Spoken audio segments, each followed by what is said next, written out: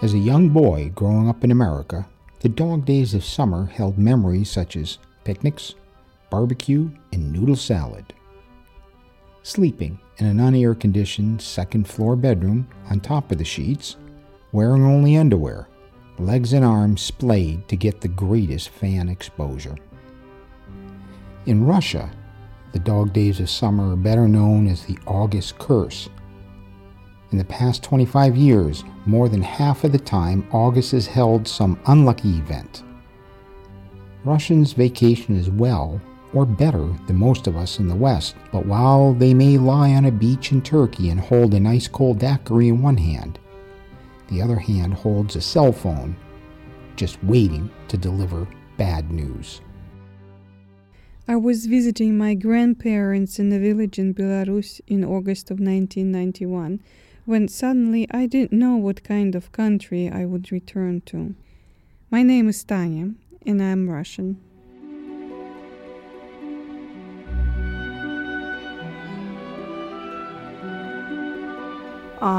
In the village, I wasn't watching much TV.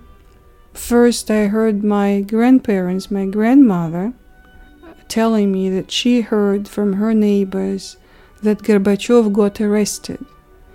And that sounded very shocking and unreal. And I thought it was just some stupid, uneducated babushkas distorting something. And the rumors kept coming. And that's when I finally, I guess, did turn TV on just to see nothing but the Swan Lake Ballet. And by then, I was 18. But by then, I've already learned well that if you see the Swan Lake Ballet, something is happening in our country.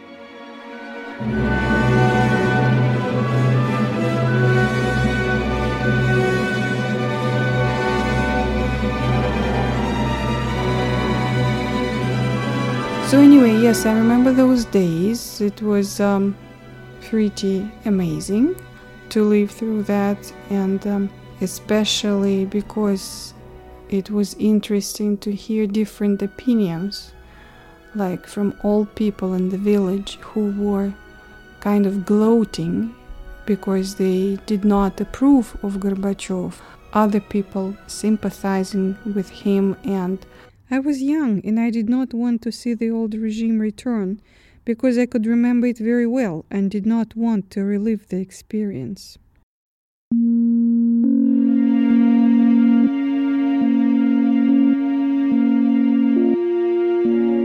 On August 19, 1991, all radio stations played nothing but classical music, and all TV stations played the ballet Swan Lake over and over again, all day. Tchaikovsky's music served as a curtain to hide the unfolding events of a coup d'etat from the eyes and ears of ordinary Soviet citizens. Just after 4 months from that day, the Soviet Union no longer existed as a country.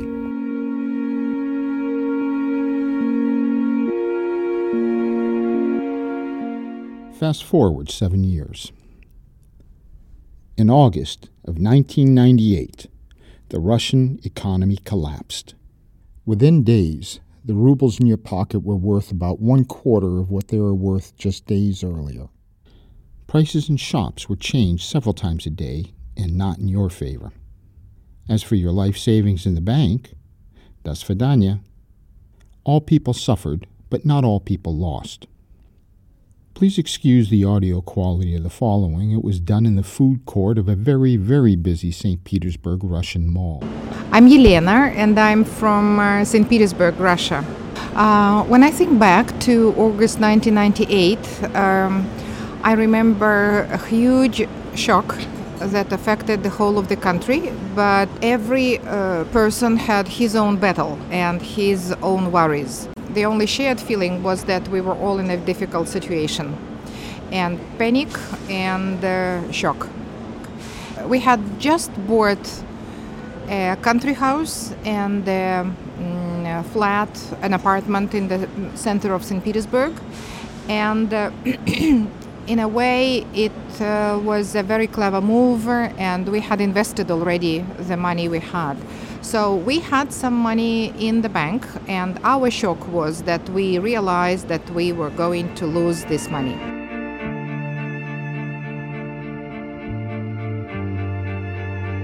I remember my husband rushed to friends, and as in Russia, a lot of things is being done through people you know, through friends, through acquaintances. He found there a banker who very quickly, very efficiently explained to us that not everybody was going to get their money back, and you needed to have somebody inside the bank. And we were put on the list, and we due to connections and people we knew, were put on the list of the people who were going to get the money back.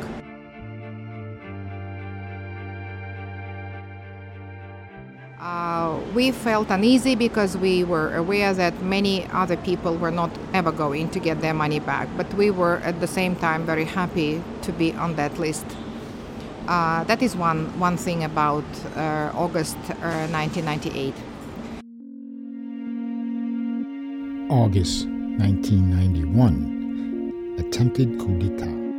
August 1998, financial crisis in Russia. August 1999, Second Chechnyan War began. August 2000, Russian submarine Kursk sinks. I've personally lived through several of these Russian August curses, and although not boring, the dog days of summer with picnics and noodle salad are a much more pleasant memory. 15 servicemen died. August 2004. In Russia, the dog days of summer can really suck. Moscow's Domodedovo Airport and blew both of them up in the air. All passengers, all crew members all dead. 2008, war in South Ossetia with Georgia begins. August 2010, severe drought and Russian wildfires.